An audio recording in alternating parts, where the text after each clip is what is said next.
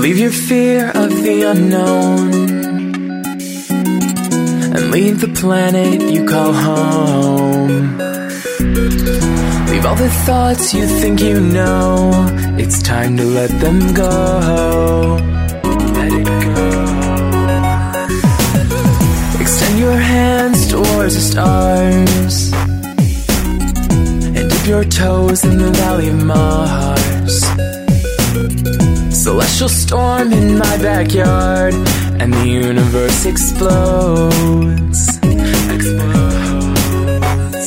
Let's see how fast our hearts can go. 'Cause you and I could be that comet in the sky. If we hold our breath, take a leap and close our eyes, we could fly. I believe if we try, we could fly. Like the heroes in the sky, we could fly. Hi, you guys. Welcome back. The last two shows we've given to Joy Garner's Control Group Project, and we had her on first, and then her with Dr. Doug Halstead, who was doing some amazing work that we covered last week. And today we have the privilege of having the attorney, Greg Glaser, on, who I almost never read short bios, but the one that he sent me is so concise and accurate and well done that I thought I'd read part of it. And it turns out that I had been in touch with Greg about 5 years ago. I don't remember if Greg was actually on the show or not, but we talked about the great work that was being done by his group, Physicians for Informed Consent, or the group that he's been representing. And they're still doing incredible work. So I want to just read a couple of pieces from his bio. Greg Glaser is a health freedom lawyer in California. As counsel for America's Frontline Doctors, Greg is suing the University of California for mandating COVID-19 vaccines upon college students or for college students. He is also the lead counsel for the Control Group, a pilot survey of unvaccinated Americans who let's see, this is rubbed out on mine, who looks like it's filed a federal case. Who filed federal litigation, the right to remain unvaccinated. What we can do is I want to go into that in more detail. So rather than just read a paragraph that people may forget, I want to get some background. So because, Greg, you're here for the first time, at least in recent years, let me hear some of the background that's brought you up to this point and anything salient that you want to say about your work with Physicians for Informed Consent would be great. Then we'll get into the current stuff. Thank you so much, Richard. Yes, my background is as a constitutional lawyer. I realized very quickly that we would win or lose our constitutional rights on this issue of vaccination. I realized that over 10 years ago. And now today, individuals are experiencing that with COVID-19 and the threats to their liberties and to their livelihood. And my work for Physicians for Informed Consent has been very clearly to educate the public that the risk of the vaccine has never been proven to be lower than the risk of the disease itself, according to the government's own data. And we produce educational documents to let people know that using the government's own sources, even the government cannot prove that its vaccines are safe. Right. You know, what's really amazing to me, among many other things, is that we're living in a society that accepts things as true that are so obviously false. I mean, a visitor from some more sane planet would not believe that anybody would ever fall for it. And many years ago, I was looking at the whole vaccine issue as part of a health project, and I couldn't find any solid evidence of vaccines ever preventing disease. And it keeps coming out that that's obviously the case because they have to look at outbreaks like the measles outbreak in Disneyland a few years ago. And most of the people who were in the so-called outbreak had been vaccinated. That should seriously cause question to the whole issue. So when you're combining risks and benefits, if there aren't any benefits, it makes your job theoretically easier, right? That is correct. the whole premise of vaccination is that your body would receive this injection and that it would produce a response to the injection. And that response would create antibodies as well as some form of T cell memory. And the best way to test whether or not the vaccine works is you look at the number of supposed cases of the disease in question after the vaccination program is implemented. And then you also look at the incidence of disease, the rate of uptake for the vaccine in question. We did this. We made charts on all of this. And what we found, and what we did is we compared mortality. This is a basic and easy metric. So using the government's own data, we looked at how many people are getting the vaccine and how many people are dying from the disease. And what we found is that there is no proof that any of the vaccines ever decreased mortality. Rather, you know what vaccines did? They stole the credit from engineers, plumbers, people who really improved society. We figured out this whole infectious disease problem in the 1940s and the 1950s with good plumbing, decreased crowding in cities, and supermarkets where people can buy an avocado year round. That's what saved us. Engineers. Vaccines stole the credit. Yeah, that's amazing. A really basic concept. Don't defecate where you drink your water. That was kind of the basic thing that saved humanity, even from the plague. Important and cholera, safety, etc. Yeah, most people are educated that the proof of vaccines saving the world is they eradicated polio and smallpox. Right, and everybody just memorizes that, including doctors. Well, what we did, our group, the control group, is we documented all of this. So we found the very best government studies and the very best peer-reviewed publications that show, and this is the government's own data, that show that vaccines never saved us. And we provided all of this to the court, federal court, in the form of what's called a request for judicial notice.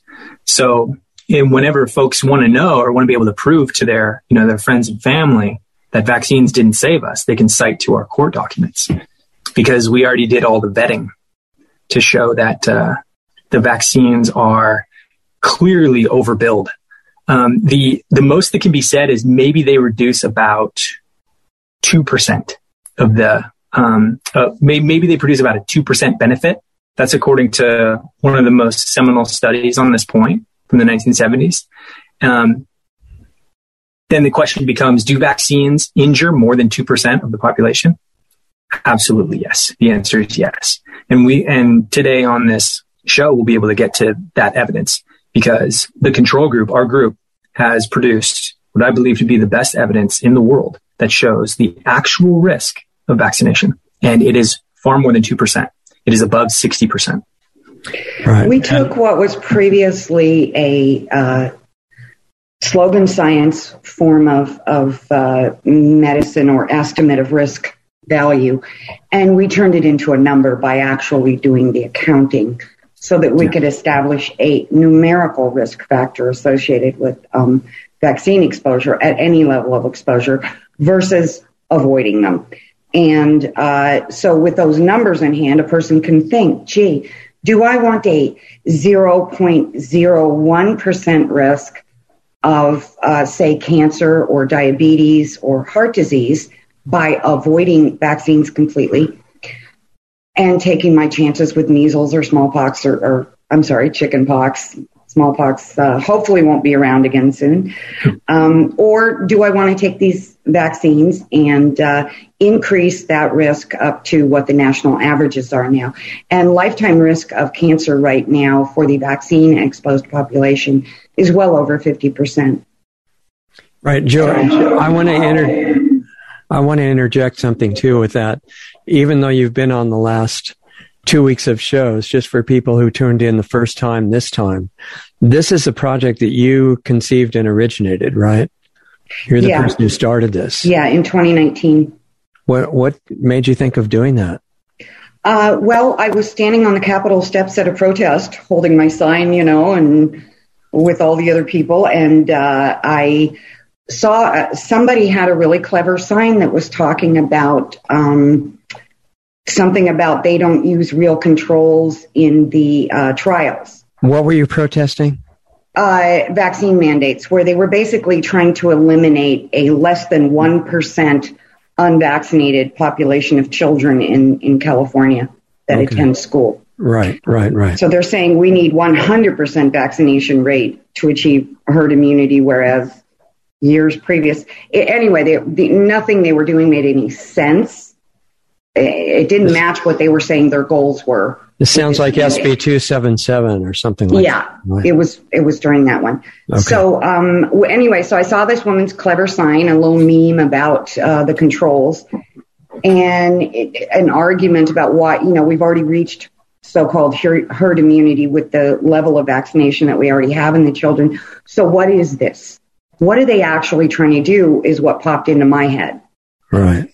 And I just started howling to a crowd that started kind of growing around me and listening to me and videoing me, that they are trying to eliminate the controls because that's where the evidence is. That's where the bodies are buried. If they can get away with this, then there is no way to prove that there's a difference in health. And that was obvious and nobody could see it.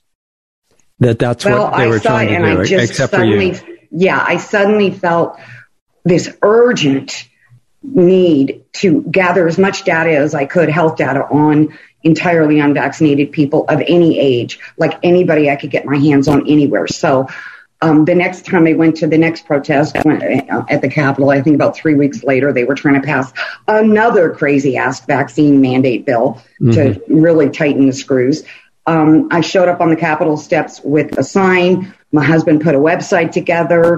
I put together the surveys, and they were available to download. I also went to the printers, printed off some, and I made like this little, homemade sign to hang over a little homemade booth that said the control group for a real health study. Right. And then I had some people kind of volunteering. Some volunteered on site. I mean, I couldn't even carry all this stuff, but all the other protesters, when they figured out what I was doing, they're like, hey, can I help you? And it was very easy to get volunteers. So that day we got, I think about 100 surveys in person. And the reason it was so high that day, there were people from all over the state of California coming into the Capitol that day, a large percentage of which were not interested in vaccinating themselves or their children. So there was a high probability that I was going to have contact with entirely unvaccinated, a high concentration of entirely unvaccinated people, whereas in the average, you're only talking about less than 1 out of every 400 people that you would meet generally in the general population, about 1 out of 400. So then it was like from there, I was telling people, please put it up on your social media. And we know the internet goes national, international. And then I went on some radio shows. I went on some talk shows. I met some other kind of long-term old-timer leaders in the anti-vax movement, and they gave me some of their airtime. And next thing I know, the little postal mailbox pretty much every day for a while there was packed with surveys coming from all over the country. We ended up with 48 states. The 2 states where we did not get a sample at all are states that have had a long history now of extraordinarily draconian vaccine mandates. So they may have gotten rid of their control groups. They may have made their numbers so low in those states that it's just negligible and not even a relevant sample could be obtained. Okay. But despite all 48 other states responding in pretty good numbers, those 2 states didn't. There were no more unvaccinated people, at least that heard about the opportunity. You want to and boy, I've got a bad echo. I hope you guys can hear me okay. I can hear you fine. Okay. Do you want to mention which states those are? One of them was Mississippi, and the other one was, I don't have it on the top of my head. It was Iowa. Which one was it? Iowa. It was Iowa. Okay. Okay. I hope I got the other one right. Just it is drawing a blank. Correct. Okay. Yeah, Mississippi has one of the worst vaccine mandates. In fact, if you would do a search for who has the highest vaccination population of children, it's Mississippi is number one. Yeah, and they also just happen to have the worst health. The worst health. Highest vaccination equals worse health. And they also, if I remember right, Mississippi also makes it the hardest to get any kind of exemption. That's correct. Yeah, that's what we mean by draconian, I think. Yeah. Yeah. Yeah. So the survey, just for, again, people that tune in now for the first time, who should go back and hear the last 2 weeks of shows, the survey that you did was trying to get people who never had a vaccine and ask them their incidence of different diseases. Basically, just ask them to describe any health condition they have or list have the had. Conditions. Okay. Any condition. And then you could compare that to what CDC said was normal. Right. Well, I could compare it to the national disease rates across the board for everyone. When Joy brought me these, when I was given these results and forms to look at, I recognized it. I said, this is the same procedure used by the United States Census to do their surveying, which sets our national health policy. So what I did, I'm a lawyer, I brought it to experts, top experts, survey experts, mathematicians, doctors, and said, take a look at this. Take a look at this data. Take a look at these results. Does this data and did this process follow standard protocol? And are these results reliable? Every single expert I brought this to agreed. This is a standard methodology. These results are reliable, and you can take this to court. Well, you said that the government uses this kind of procedure to set health policy, but that's correct. The procedure being valid, how did they come up with a health policy that kills everybody instead of? Well, they weren't. It depends on the data sets you're trying to obtain. So, in other words, the CDC, or was it the NIH, conducted a health survey of ages 3 to 17. I believe back in 2017 or 2018. And what they did is they just asked, well, what's your health? They didn't ask, were you vaccinated? Which vaccines did you get? Yeah. In fact, they said it would be unethical. Looking for the data. So Greg's just talking about the survey procedure. Yeah, where and that you're was just good. getting people to fill out the information. And for years, if not decades, CDC has been requested to do something like this. And they have been saying that it's unethical, trying to divert you from the idea that you could do it retrospectively, and saying to deprive people of vaccines would be the worst thing you could do. So if you see someone that's, you become aware that they're unvaccinated, the only protocol is immediately start injecting everything vaccine you can. That's right, obviously. Otherwise, you're bad. I mean, you're probably not diverse and you're racist too. Shut up, bigot. Yeah, exactly. Yeah. Sorry. So, okay, so that's the background that got you to do the study. And now you did the study, and it didn't appear on the headlines in CNN and everywhere else. Amazingly. No. Right? because we had no intention to get it on CNN. We went right into court. And it was because we know who. Court. Yeah. Okay, so what was the theory that you could do with it in court? Sure. The thing about a control group is that it's literally the best evidence on the planet to prove its point. And this is obvious, for example, when we look at the historical example of the control group, which is Jon Snow and cholera. And what he did was so persuasive, not because it was complex, because it was simple. There were people in England who were experiencing outbreaks of cholera, which is a waterborne disease. And as it turned out, all the people around one well were getting cholera, and all the people around another well were not getting cholera. So all Jon Snow did was he observed and calculated the people drinking from each well. He said, look, all the people drinking from well A got cholera. The people drinking from well B didn't get cholera, with the exception of people who also drank from well A. Clearly the cause, not correlation, the cause is well A. That is the control group. There is no other evidence necessary to prove causation. You don't need microscopes. You don't need microbiology, any of that. The simple control group proves causation. That is the power of a control group. And in fact, a control group is also what took down big tobacco. And so naturally, having this evidence in hand that the unvaccinated are the healthiest people on the planet, we know we have the Jon Snow evidence. We have the evidence to take down big tobacco. We have the evidence to take down big pharma because it's obvious. All the people drinking from well A, drinking from vaccination, have chronic illnesses. The people drinking from well B, nature, they do not have chronic illness.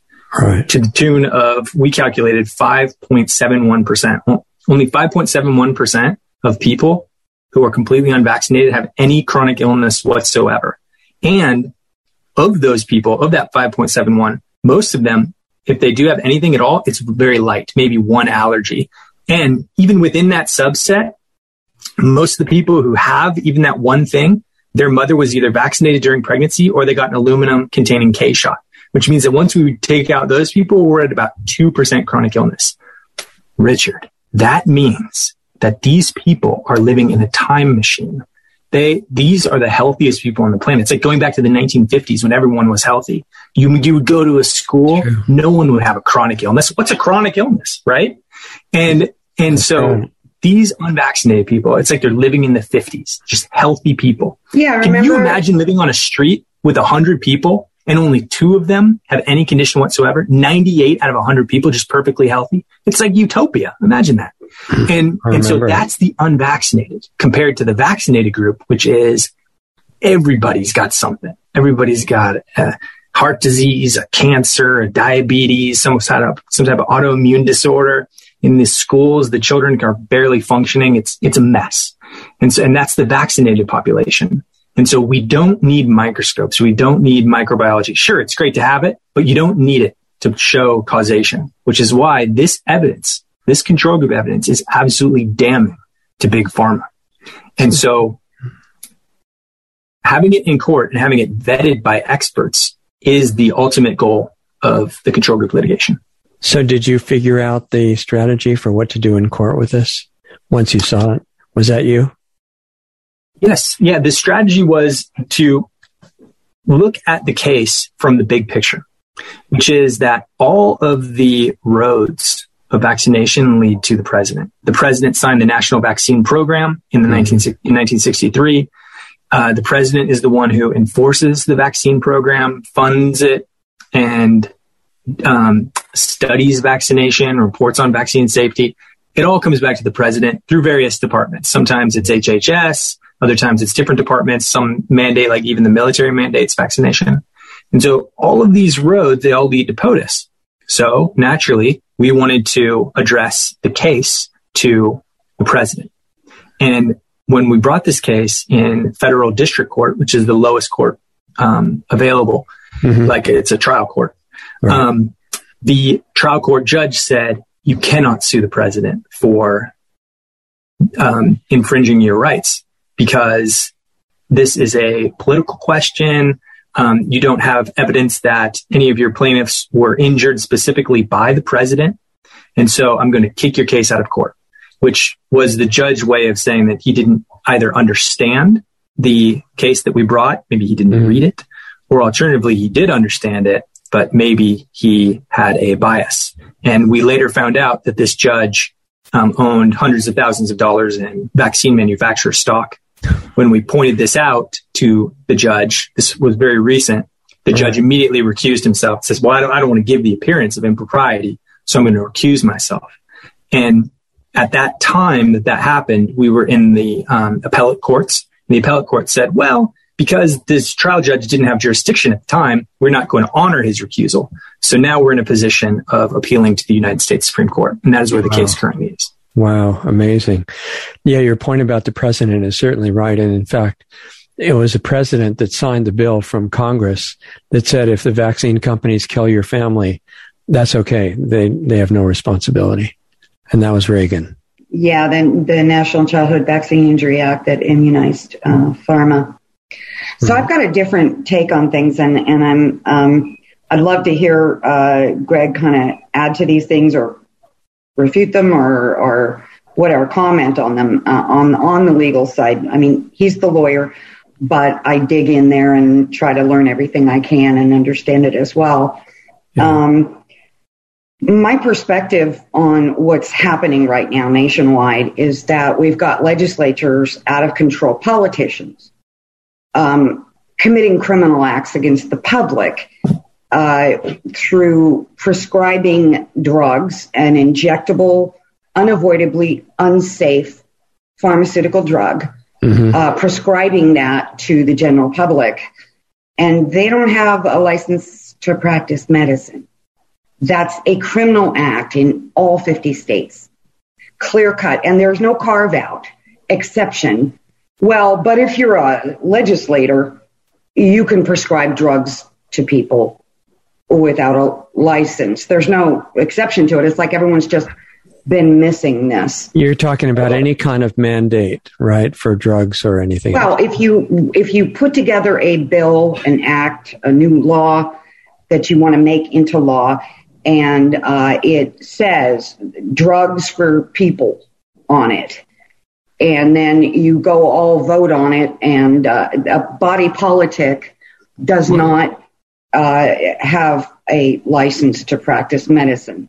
Like Senator Pan's bills in California would be an example. Well, now, he personally may well have a medical license, but the problem with that is he's not individually writing a prescription as a professional. Well, no, I'm saying he supports what you were saying, because he's just suggesting. The one that's drafting most of but the legislature was actually doing the prescribing.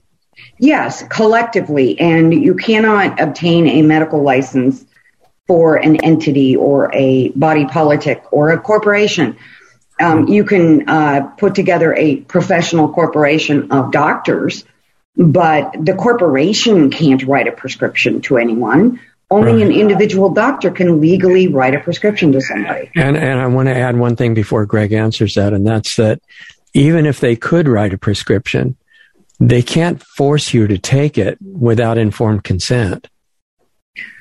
Well, which is being violated all the time. Yeah, I mean that's a focus that everyone's been moving to throughout the years when they try to fight the vaccine mandates. And what happens is they end up against a brick wall, which is the government's compelling interest in public health. So if they just say, well, I don't want the shot and you're violating my rights by making me get it, they come back with, well, it's just an infringement on those rights, and those can be infringed so long as the government's claiming that they have a compelling interest in, infringing on your rights. It's the greater good idea. Yeah, but nobody to date has been armed with the control group evidence as they go into court, right, in order to successfully challenge and rebut the presumption that currently exists. The presumption is that vaccines are in the public's best interest. Right. And they're not even specific about it. The courts are just kind of like, hey, all vaccines, any vaccines, it's all always good for the public. And so therefore the government can infringe on your rights to make you take these. That's the attitude of the courts on this. And when I keep looking at these cases, I never see, until Greg filed for the control group, I never see a lawyer actually saying, hey, wait a minute. Presumptions may be presumptions, but they can all be rebutted. And that is now what we're doing. We have evidence. We're challenging that presumption, and we're going to defeat it. This rebuttal must be heard. Indeed. Yeah. It's such a key point that Joy's raising here, which is that we have numbers. We actually calculated the risk of vaccination, and no other case has done that. Said, we will show you what the risk of measles is, and we will compare it to the risk of being vaccinated with the MMR.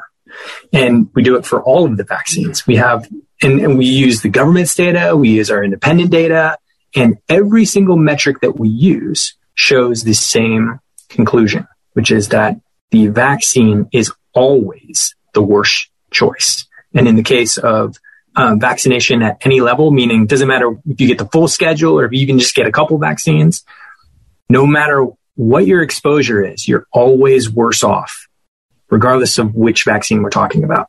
Mm-hmm. And so that key metric, that data is what changes things, because now the government cannot rely on its presumption of safety. And our causes of action in our federal case are that vaccination is a violation of bodily integrity, of privacy, of freedom of religion as well. But we also argue that vaccination is experimental. And these mandates themselves are cruel and unusual in the sense that they are, they harm families. And we know this because some parents have experienced things like CPS coming to their door because somebody complained about a child being unvaccinated and being homeschooled, for example. Now, I don't want people to be afraid and think that they're going to get a CPS call if they do that. Don't think that. This is rare. However, it is something that has happened, and that is cruel and unusual for a person to potentially lose custody of their child or even be threatened with loss of custody of their child simply for existing in a natural state. And I remember when I was in law school, there's something that really stood out to me, and it was in our criminal law course. They said, you can never be penalized for simply existing. I said, of course, that makes perfect sense. And now I actually get to apply that to my current work here for the control group. That's what my clients are doing. They are existing in a natural state. And they're not just existing, they're thriving. These are the healthiest people on the planet. And they're not just thriving. They're thriving in such a way that they have the key to heal the country, to heal our nation. Richard, remember that utopia I was telling you about? Yeah. Where 98 of the 100 people on your street are perfectly healthy? Right. That's the key. That's the thing we can achieve. And I want people to visualize what that looks like, because that is the beautiful future that's ahead of us if and when we prevail. It's amazing. And, you know, another thing that lends the study credibility is it's best when you only change one variable. And you had all these different people with different lifestyles and different ages and both genders and all kinds of religions and nationalities. Living near cell towers, living not near cell towers. People eating junk food. At the protest where mothers were there filling out their paperwork and explaining how healthy their children were, their unvaccinated children. Right. They've got their kids are sucking on candy bars and whatever. And because it was the only thing handy to snack on in the area, there was a food truck, you know. And what I came to find out by really getting to know on a broad scale the proclivities of entirely unvaccinated people, no matter their age, is that they were so damn healthy. They had they didn't have a fear of screwing up and eating a candy bar or even having a drink or a beer now and then. Yeah. They were like bulletproof, and they believed themselves to be because they weren't having any health problems, and they wouldn't fall apart like a diabetic might. It's such an inconceivably strong element in the whole thing. It's just amazing. Well, you know, I have limited number of vaccines because of my own family history and just an exposure as a child.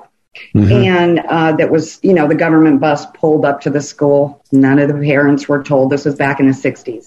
Yeah, yeah. And, you know, the kids didn't know. They got a lollipop. But, you know, a week afterwards, the kids were just falling left and right. No, everyone was sick and didn't show up for school. Right. I almost died from my tonsils swelling up so big that it shut off my airway. My best friend within a couple of months came down with leukemia. The parents were up in arms and they fought back, and then it became law that you had to tell the parents before you injected their kids at school. But they're reversing that now with COVID, so everybody look out. And they're using the ice cream trucks again for that too. Oh yeah, the prizes and the ice cream and So I've got the privilege, though, of looking around me. I'm almost 58, and I almost never see a woman my age in as good of health. Yeah. Almost never. The only ones I see are the ones that are kind of leery about vaccines and avoid them. All the other women out there that are regularly, you know, get your flu shot and getting their kids jabbed up, they're all diabetic and their skin's falling off and they got rashes and their face is just destroyed. And I'm not wearing makeup today. I don't know, you know, go ahead, look. Right.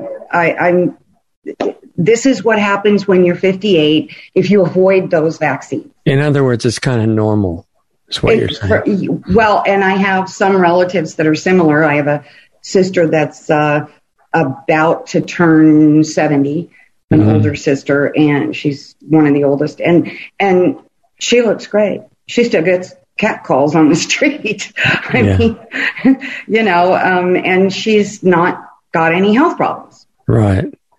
She had a few health problems when she was young, right after the shots. She got eczema. We're supposed to believe that all the health problems are normal, that you should be sick all the time. Apparently, our bodies are pretty good at repairing some of this stuff, at least with the older shots, if you limit the exposure and stop it. Because that's the experience with my siblings. Yeah, that's one of the things. And we finally know what the number is now. It's 4.49%. That is the likely. Okay, so if you avoid vaccines entirely for your life, even if you are above age 60, you will have a perfectly healthy life. Sure, you might get an infection every now and then, but you'll heal just fine. You won't have any chronic illness, no cancer, no heart disease, no autoimmune disorders, no allergies, no asthma, no neurodevelopmental. You won't have any of that. That means there's a 95% chance that you will be perfectly healthy for life. Yeah, I mean, that is extraordinary. So striking. It's hard to even digest that. Well, particularly when you look at the... I mean, not for me, but for most of the people listening. Well, when you look at the numbers for they our need national to really statistics, listen. Yeah. It's well over 60% of these vaccine-exposed people that are suffering not just some kind of chronic illness, but we're talking about a 48% heart disease rate. Yeah. 48% of Americans over the age of 18 that have been exposed to vaccines are suffering from some form of heart disease. Something we never saw before is happening to young adults, serious heart disease. And this is before they rolled out the death jabs, the COVID things. And that's compared to how much heart disease in the unvaccinated people? We could not find a single adult with any form of heart disease. And then when you run the numbers on the sample size that we had of adults that were entirely unvaccinated, you realize that, sure, there could be a heart disease out there over 18 in an entirely unvaccinated person out there. However, based on our sample rate, it's quite impossible, basically mathematically impossible, that the rate of heart disease in the entirely unvaccinated adult population in America is any higher than 0.01%. And this makes perfect sense. It makes perfect sense because it matches the historical data, meaning the control group, Joy's evidence, matches exactly the historical data. So we have data this is government's own data from 1900, and it said what the percentage of people who actually had heart disease in that 1900 population, and it was less than 10%. It's closer to 5%. And if you look today at the number of people who are dying from heart disease, the answer is above 30%.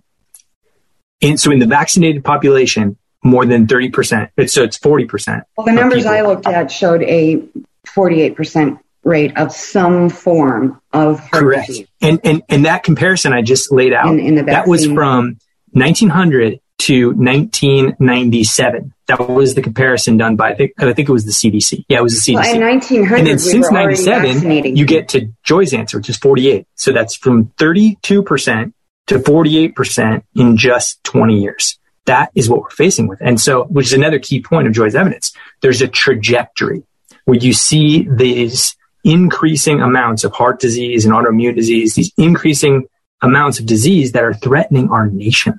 Our military can barely staff itself. Right. Schools are hemorrhaging. They are barely functional. And workplaces are also we're just not as strong as a nation. And if we go on this course, especially with autism, this is the end of America. Chronic illness. Yeah, the end of America. And so that's the gravamen. That's the importance of what we're doing here and why it's essential that we prevail in this case. Right. Yeah, our legislators, our judges, everyone's going to have to make a choice now. Pharma or our country. If we must keep pharma around, we must say goodbye to this republic. We cannot keep both. Yeah. Anything like it now. Exactly. The problem that comes up with that is different if it's that people don't know compared to whether it's on purpose. Because if it's on purpose and organized, which all of the work that I've done says absolutely it is, then it's not a failure. They're doing what they want to do. Yeah, they're succeeding. The vaccines are very effective. The vaccines work For soft kill and now warp speed kill. Yeah, exactly. That's the real situation. And there's it's clearly the effect, regardless of whether it's their intent or not. That is the effect. And I mean, it's the evidence that it's their intent. You know, these are the people who toot their horns the most. They claim to be the smartest. How could they not know? That's right. Yeah, but our role in this battle isn't prosecutorial in the sense of, correct, you know, sending people to jail and tormenting them and hanging them maybe for crimes against humanity. There are, thankfully, people working on that because it might be the only way to stop these monsters. Well, it might be. And that's not, you know, the goal is not punishment. The goal is to stop the crime. Yeah. Right? And the punishment may be a necessary side effect. Well, my recommendation to everyone that's benefiting in any way from pharma, get out of pharma stock. Right. Find a new career. This is coming to a head now. Yeah, and maybe become a whistleblower from inside. Repent while you still can. Yeah, I think the time is relatively short, you know, from what we can see. Yeah, I think that's right. So Greg, you described the legal focus as a suit against the president, right? That's correct. A constitutional suit to ensure that the president does his duty to uphold his oath of office and uphold our constitutional rights and stop destroying the evidence. The control group is the evidence. The bodies of these healthy individuals are the evidence that the president is destroying with his vaccination program. Very simply, we cannot do science. We cannot do control group science at all, without healthy, natural people. They are necessary, regardless of what you're studying. If you want to study 5G, you want to study organic food, anything, you're going to need a control group. And I mean, if you have a bunch of rats, you're a scientist and you have a bunch of rats, you don't start the experiment by giving all the rats the drug. Right. No, you're supposed to understand the difference. So that I think is a very winning component of this case that, we certainly found it compelling right from the outset, which is that regardless of whether you want to claim vaccines are dangerous or worth the risk, you're going to need a control group either way. And guess who the control group is? We are. And therefore, we must exist. You need us. So what's the best way to allow us to exist? Our Constitution. It's been working now for over 200 years. Let's keep it going. So that's the theme and theory of our case, that it is the Constitution that protects the control group. And therefore, it is our constitutional rights that we are here to vindicate. From whom? The president. Because all roads lead to POTUS. Okay, so if it's focused on the president, that must be the person that you're asking to do something. We're asking for an order from the court to intervene to prevent further destruction of the control group evidence. Because our national security depends on preserving. And I just wanted to throw one thing out there. We're not just asking for an order that protects people that are pure bloods and have never been vaccinated. We're saying that the only way to effectively protect the control group is to prohibit any form of discrimination that is based upon a person's vaccination status. Yeah, because my question is, if you stop the president from doing it, and all the governors allow their state health agencies to do their own mandates, how does that stop? Well, a court is empowered actually, to sign a nationwide injunction against a certain unconstitutional activity, no matter which state is trying to implement such activity. So they can declare it unconstitutional and declare it prohibited. Correct. And the effect is very easy because it is through POTUS that all of these local health departments and governors receive all of their public health funding. Yeah, he's the one paying them off. So if there was a state, for example, so let's say there was a state, let's say it was Mississippi, and the Mississippi governor said, okay, well, we still want to do mandates in our state using our own funds and our own laws. Then what the court order would do is say, okay, but you get no federal funding. And that would be theoretically one way the court could do it. Okay. We obviously want more. We want the prohibition to be against anyone who uses the national vaccine program. Right. Because that Mississippi governor, he is not using Mississippi vaccines. He's using federal vaccines. Huh. They come from the FDA. They are, safety monitored by the CDC, et cetera. Right. And every component of these vaccines is federal. So we want a court order that is federal in character over the whole nation and every state and every locality. I think that's really important. And, we've just gotten started and we're almost out of time. So, Joy, you mentioned in particular that we should spend a couple minutes on Dr. Holstead's situation. So you want to bring that up and say how it relates? So Dr. Holstead is actually one of our expert witnesses in the federal case. And I'm actually a bit concerned that part of the reason that the California State Medical Board is so viciously and crazily going after him, and they're really grasping at straws to do it, but they've mishmashed some crazy theory that he's the head of an anti-vaxxer cult that causes murder-suicide somehow. You talked about this last week, but remember, some people are just tuning in. Yeah. And they may not know what you're talking about yet. So Dr. Holstead is one of the last few doctors in the state of California who will write a medical exemption to exempt somebody from the vaccine mandates, whether it's for school or work or other purposes. Right. And because of that, the medical board's really got a target on his ass. Huge. Right. But it seems it's an especially big target on him at this time. Because he's also helping you, right? Exactly. And we've got this federal case and he's one of our expert witnesses. So, I mean, I don't have the evidence that that's why they've gone batshit crazy on him of late, but it's certainly suspicious how crazy this whole mishmash, the way that they try to implicate him in an actual homicide, which, by the way, I'm seriously concerned that it may well not have been the way that it was a murder-suicide between father-son, and I'm not altogether convinced that it wasn't an actual hit job because it was the only way they could get anything on this guy. Okay, just to fill in an essential element there, the doctor gave an exemption to this son that you're talking about. Oh, I'm sorry. Yeah. So in 2017, Dr. Holstead wrote a medical exemption for a boy. At that time, both parents wanted the medical exemption. Years later, they're getting a divorce. They're in a massive custody battle, alimony, child support, child visit, everything's on the table. And at some point I guess it was in early January, the father is said to have murdered his son and then killed himself.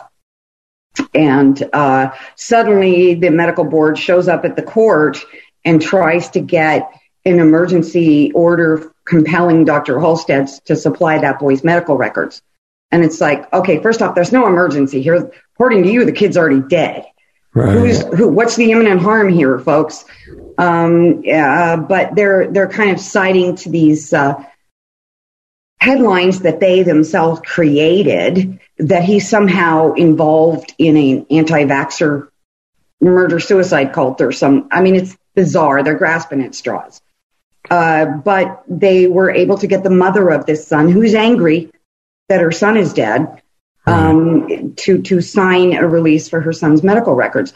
Relevance to the murder, I have no idea. It's a crazy, absurd thing. But 2017, he writes a medical exemption. 5 years later, a perfectly healthy child apparently is murdered by the father, and somehow they want to put this around Dr. Holstead's neck. It's insane.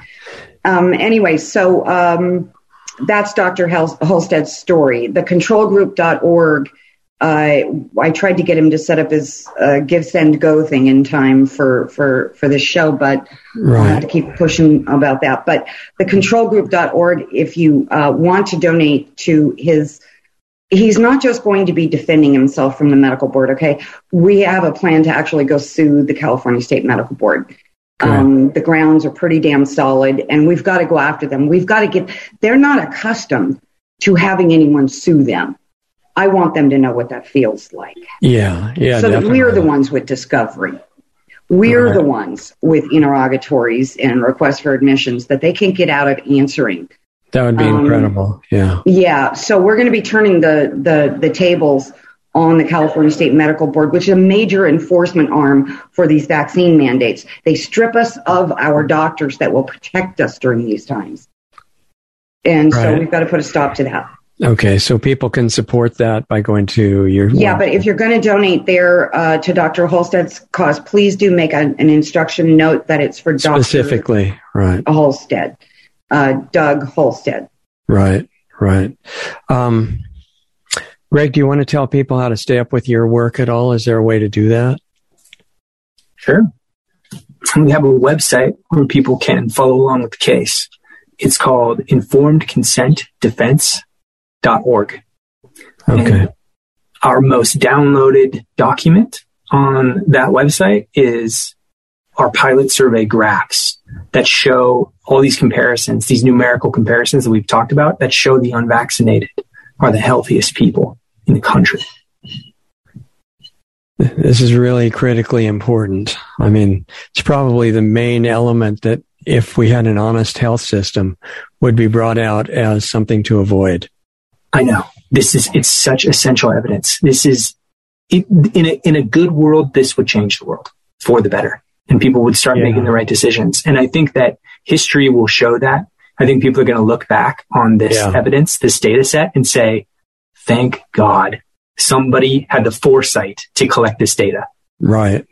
Well, let's remember Jon Snow was pretty much ridiculed and tormented and had to fight to stop those cholera outbreaks. Everyone said he was crazy. The water couldn't possibly cause cholera, you name it.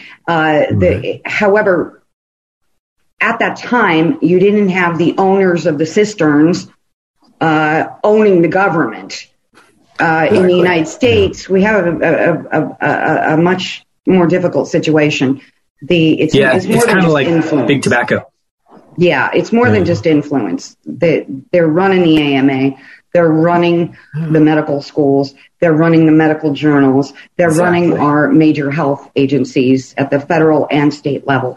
And they're running our politicians. And you've got this really criminal mercenary group that is helping the fight against disclosure called the media. Big tech and media. Oh, that's right. They own the media, and big tech's in bed with them as well. So it's a tough battle, but somehow I already know we're breaking through and we're going to really kick some butt. That's right. Next year.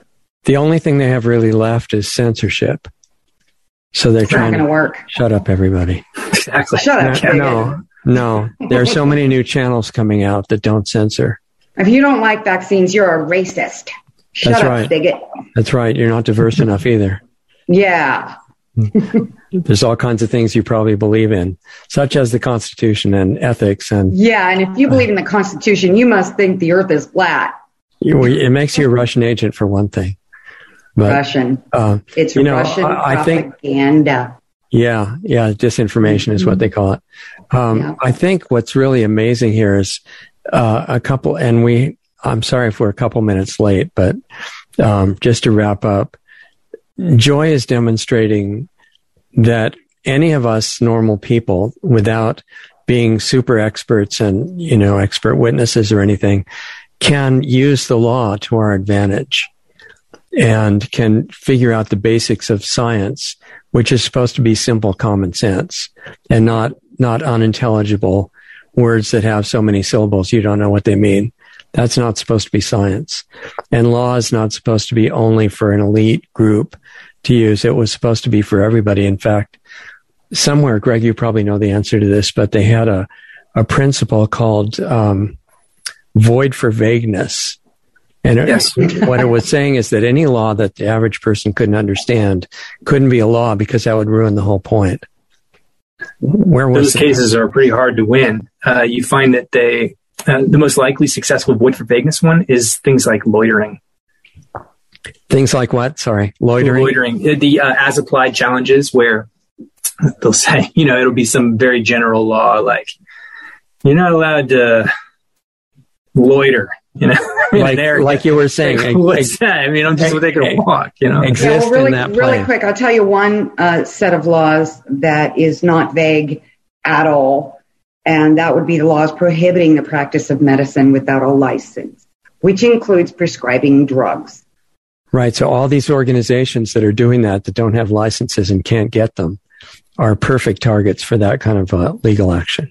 Yes. Injunctive, even if we can't go after liability, injunctive relief is available. Declaratory and injunctive. Declare that what the state legislature has done here with these vaccine mandates is, in fact, a violation of the criminal codes. Right. And it must now stop.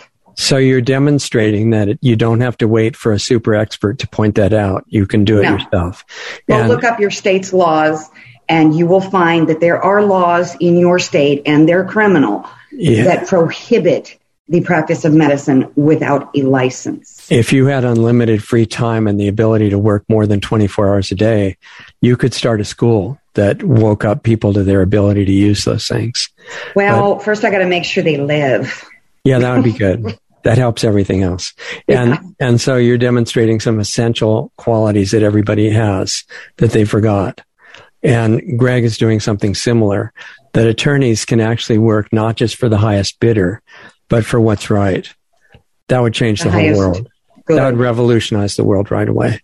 That's exactly why I took this case, because it is right. This evidence is the best evidence I have ever seen to expose vaccine risk, to calculate vaccine risk. Right. This evidence belongs in court, and we deserve to win. We deserve to prevail, and soon, because our nation needs us. So wouldn't it be nice if law schools mentioned the idea of ethics, and not just, if you can get away with it legally, then it's a valid case? Well, we do take an ethics class in law school, and I think the ideals of law school are nice. In practice, just like when one starts, Hippocratic oath. Right. Yeah, it's like those ideals are good. It's just that the system is set up to favor those who have government jobs and corporate jobs, and that unholy alliance between government and corporations has manifested in the love of money. That's kind of the definition of fascism too, isn't it? Government with corporations. Yeah. When corporations set the rules, they merge. I think that's fascism. This whole thing, the whole system is changing. We're witnessing it. People are realizing that the media is the enemy of the people. The mainstream media is the enemy of the people. We are the media now.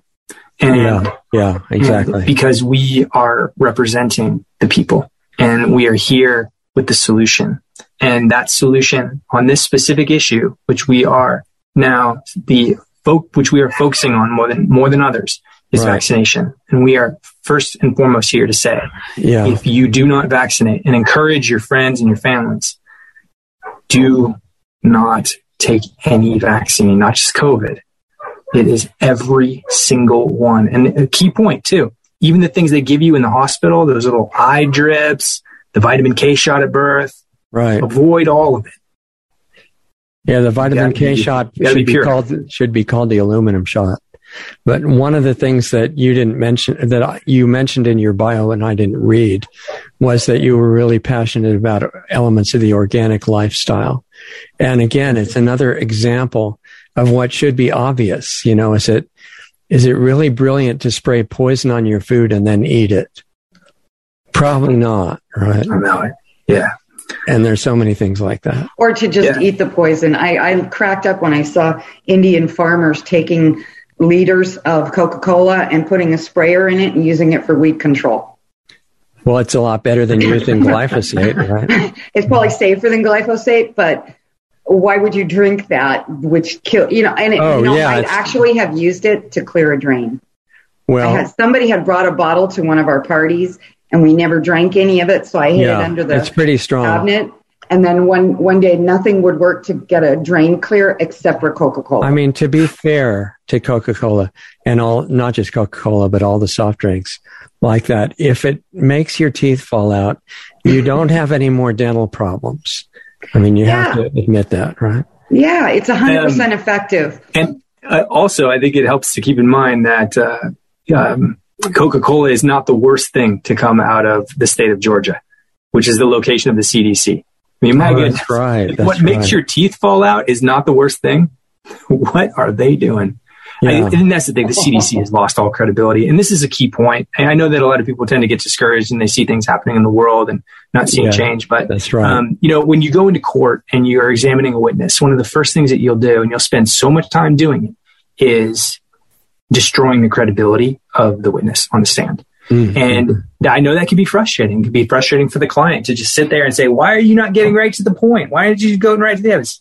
Don't worry. Be patient. This witness is losing all of their credibility. So by the time we get to the meat of this case and the jury hears this person, they're not going to believe a thing that they say. That is exactly what is currently happening with the CDC and Anthony Fauci and all the rest. Their credibility is going down the tubes if it's not already there for most people. Right. And so by the time we get to the meat of the issue, which is going to be, all these other vaccines, the MMR, the varicella, from our perspective, it's all of them. Yeah. We win. Yeah, I think they would agree with you. I mean, if all they have left is not censorship, they also hope to start a nuclear war.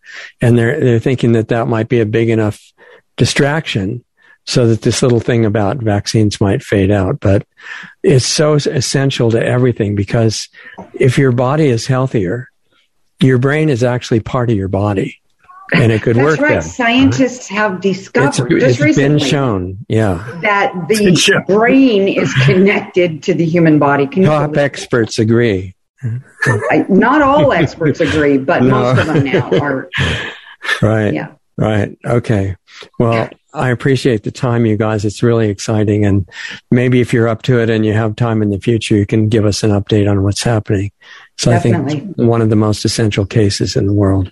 Thank you. In all history. So yes, that is exactly how we feel. And we are the closest to the evidence. It is that important. Exactly. So hold on, and we'll say goodbye in the break here. Joy Garner came back from last week and the week before, and she brought attorney Greg Glaser. I hope you enjoyed the show, and it's hard to overstate. I don't think it can be done. The importance of what they're doing with the Joy's data that came out of the control group project. Really simple, which the best really deep scientific breakthroughs generally are. And that is that vaccines basically have been doing exclusively harm since they started at the time of Edward Jenner around 1796 or so in the UK. And people have been battling to stop vaccination on and off ever since before 1800. And they keep getting reinstated because they're an incredible business model where you get all the money from the vaccines and then you get the money from the diseases that they cause. And the eugenicist globalists are really overjoyed because they reduce the population and cause premature death and sometimes quick death in the case of the COVID vaccines. So these two people, Greg Glaser and Joy Garner, are really brave people and deserve a lot of support. Remember the website that Greg brought up, informeddefense.org, and they need support. So if you can help us spread it, it's obviously the kind of thing that we need help getting past censors and the shadow banning. And remember, too, that there's a huge amount of data and documents on that website that I just mentioned that are intended to be freely used wherever they would be helpful for you guys. So anywhere you see they might be applied, Greg was saying, please share as widely as possible. And I think that's really important. This is just one of the most important examples of what's going on in so many areas of our life right now, where we've got people in control positions in government and all through the corporate world and education and media, all these different functions, and they're actually predators involved in some aspect of destroying the world or life in the world. The whole biosphere is under attack, not just through vaccines, but through geoengineering and poisoned food and water and EMF radiation that's weaponized and sold for telecommunication and other things like that. It's all part of the same overall agenda, and people inevitably come to that conclusion if they look deep enough. And so it's a simple issue at this point. It all has to be turned around. And in order to do that, I think it's worth working on it on all levels. But, the protests and the mass noncompliance, things like that are essential. And the people who are leading those things are doing great work. I always mention David Icke and Chris Sky, but there's a lot of other ones that are great like that. But ultimately, I think we're going to have to change the awareness of the people who are perpetuating all this stuff and expose it, like Greg was saying. But also there are deeper ways to, and I realize this hasn't been demonstrated yet in world history, but from everything I've been able to find out, there are ways that we can have more of an impact than we know on having an effect on the perpetrators of these crimes worldwide, and it needs to be done soon. So that was the purpose of Planetary Healing Club, that you can also get involved in if you want to, or just check it out at planetaryhealingclub.com. And remember, we're on several platforms that don't censor, like Brighteon and BitChute. And so far, our Blog Talk Radio has been really good, and they haven't taken down any of our material. And you can stay in touch with those by going to those channels. And also, there's a tab on lostartsradio.com that says All Things Radio, and that has links to many of those platforms. And there's a lot of other free material on lostartsradio.com. And then if you feel value from the commercial-free content and you want to help us stay on the air and activate our other projects waiting for funding, you can contribute and donate to our nonprofit that runs the whole thing. And that's a donate button at lostartsradio.com. There's also a Subscribe Star link there if you'd rather do that, or a mailing address. Any way you want to help is greatly appreciated. The main message, though, is like Greg and Joy were both explaining today in numerous ways. Get still and quiet and conscious inside yourself. Realize where you're following things that you don't really even know why. It's part of the hypnosis that's been placed on humanity as a whole. And really the issue, although these critical legal elements like what Greg is working on are highly important, all of us waking up and throwing off the hypnosis is the main one. If we do that, then that starts what I would like to see as a pandemic of consciousness that can spread even to the people that right now are committed to total destruction.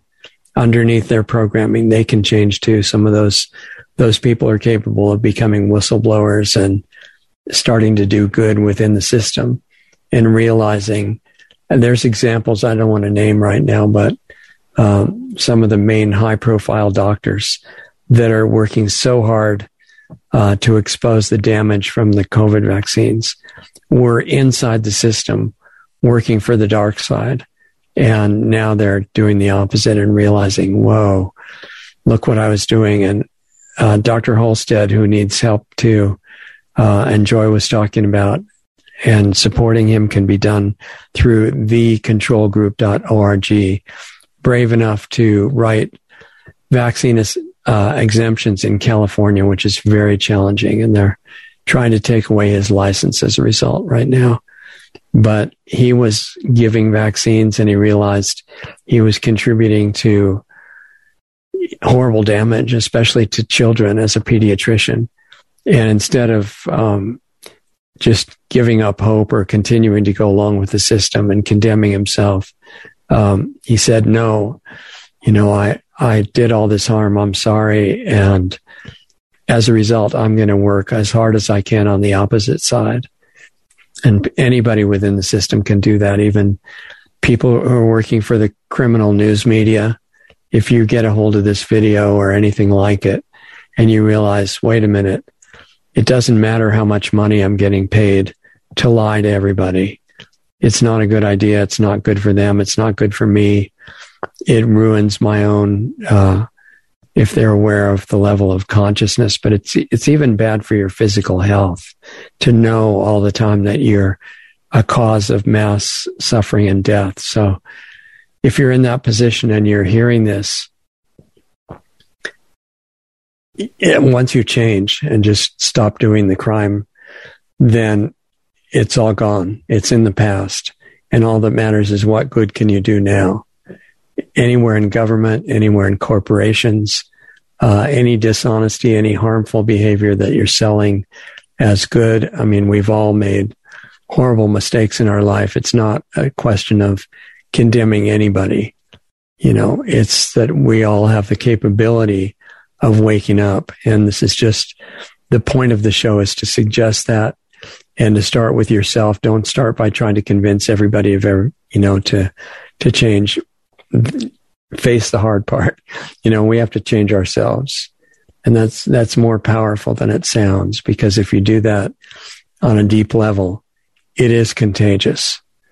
And your motive becomes, I just want to be a good influence in the world. And the only way to do that, become aware of the beliefs that you're carrying around that are harmful, and your own image of what's impossible at a deep belief level. Get rid of that. And if you don't know if something is possible or not, why don't we find out by giving it everything we've got? And that's a suggestion for that. So take care of yourself, honor yourself, be true to yourself, come back into alignment with where you came from originally. And we can make this place the opposite of the hell on earth that the rulers want to do right now. So I'm looking forward to your leading that, and by doing it in yourself, even if you don't say anything to anybody else about it. It's very powerful, and you can start it whenever you're up to it. If you want to be in a supportive group environment for that project, take a look at planetaryhealingclub.com, or write us questions about it, or do it on your own, or do it with friends or whatever. But start now. We don't know how much time we've got, and our whatever remaining hours we've got, days or years, are valuable. Make good use of the time. And thanks for giving us your time too. We appreciate you very much. And we can turn this around. So let's start now. And I'll see you next time. Introducing Lost Arts Radio on Subscribestar.com. Just go to Subscribestar.com/LostArtsRadio to find our rewards program, offering 10 different giving levels starting at just $5 a month. We offer incredible value for any rewards level, from extra monthly interview videos not available publicly to subscription-based Planetary Healing Club videos once, twice, or 3 times a month, to private counseling sessions with Lost Arts Radio host Richard Sachs, to tech help with me, Doug Diamond. We even have one option where you can be the star on Lost Arts Radio as our guest on a specially produced show just for you. We conduct an interview with you and broadcast it to our growing network and listenership. Our Subscribe Star levels are one of a kind and offer great rewards for any budget. Please help support Lost Arts Radio. We can't do it without you. With increasing censorship on many of our channels, we really need your support today to keep doing what we're doing. As Richard says, we're not even at survival level yet. Lost Arts Radio has 3 weekly shows. Lost Arts Radio Live each Saturday night at 7:30 Eastern, 4:30 Pacific, which is a live stream currently on multiple platforms in case we get banned from some of the larger ones. Right now, we're on Facebook Live, Twitch, and DLive. You can access these broadcasts by going to www.lostartsradio.com/live for all the links to those channels. The Planetary Healing Club meets right after Lost Arts Radio Live at 9 p.m. Eastern, 6 p.m. Pacific on Saturday nights. And our Sunday show with guests airs at 9 p.m. Eastern, 6 p.m. Pacific on Sunday nights on our Blog Talk Radio channel, our YouTube channels, Facebook pages, and on Brighteon. Be sure to sign up for our free email list just in case we do get banned on big tech's platforms. It's just a matter of time, really. They don't like the stuff we talk about, and they do not want the truth out there. In fact, they have already attacked us numerous times. Join our free email list so we can let you know where we are and how to access our shows. The sign-up button is right on the top right on most pages of our website. The best starting point for all things Lost Arts Radio is our main site, lostartsradio.com, where you can find the hottest news selection videos that we curate just for you. Those are on the homepage and added to daily, as well as articles and breaking news about information you really need to know. Our show archives, the 10 most recent shows, are right on our homepage, as well as our Blog Talk Radio page at blogtalkradio.com/lostartsradio, or just click the All Things Radio Show tab right on our website. We're in the podcast directory on iTunes, and all of our shows except the banned ones are on our YouTube channel at Lost Arts Radio. Our Brighteon page is really taking off, and we often have editors' picks videos right on their homepage. Visit brighteon.com/channel/LostArtsRadio. On our site, you can also access our free listener forum as well as sign up for the Planetary Healing Club, which is just $25 a month, where you get private access to a one-on-one interaction with host Richard Sachs and myself and the other club members who participate live. More info can be found at planetaryhealingclub.com. We're providing solutions in there to make the world a better place. Come join us. Stay tuned, because up next, you'll get to hear a really great song by an independent artist that we're doing our best to support. Go to lostartsradio.com/music for the full list of all the great songs and bands that we spin on our audio-only podcast shows. If you're in a band and want to submit a song for consideration for airplay on Lost Arts Radio, visit my website at diamonddiscaudio.com for more information about the music placement, mastering, and mixing work that I do. Thanks again for listening to and supporting Lost Arts Radio. We love having you as part of our family to learn, experience, and grow with.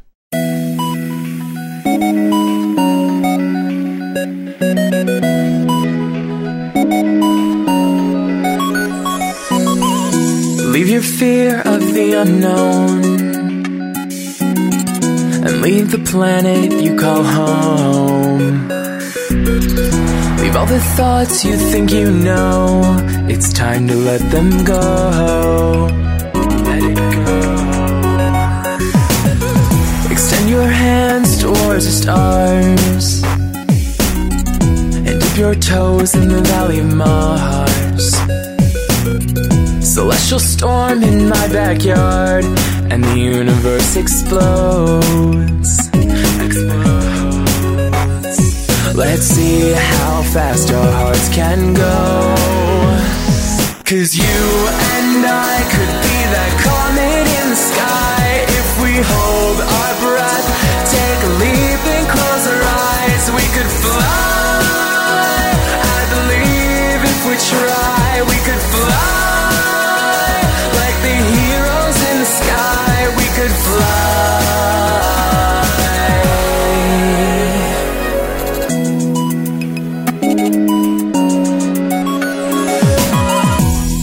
Now the future's here. We'll watch our dark days disappear. I see the water running clear. Plans of fate are washed away. Washed away. Frozen stardust, crystal caves, sparkling towers, cityscapes. Is this a dream or are we awake? Hand in hand through outer space. Time stands still for us today. 'Cause you and I could be that comet in the sky. If we hold our breath, take a leap and close our eyes, we could fly. I believe if we try, we could fly. Like the heroes in the sky, we could fly.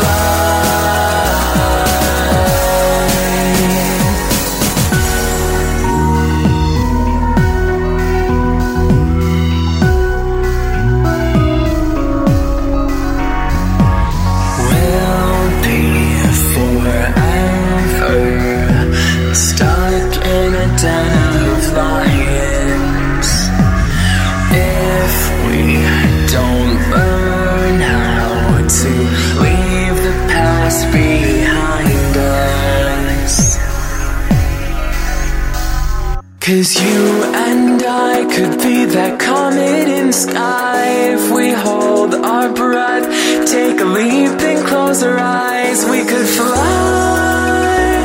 I believe if we try, we could fly like the heroes in the sky. We could fly. You and I could be that comet in the sky if we hold our breath, take a leap and close our eyes. We could fly. I believe if we try.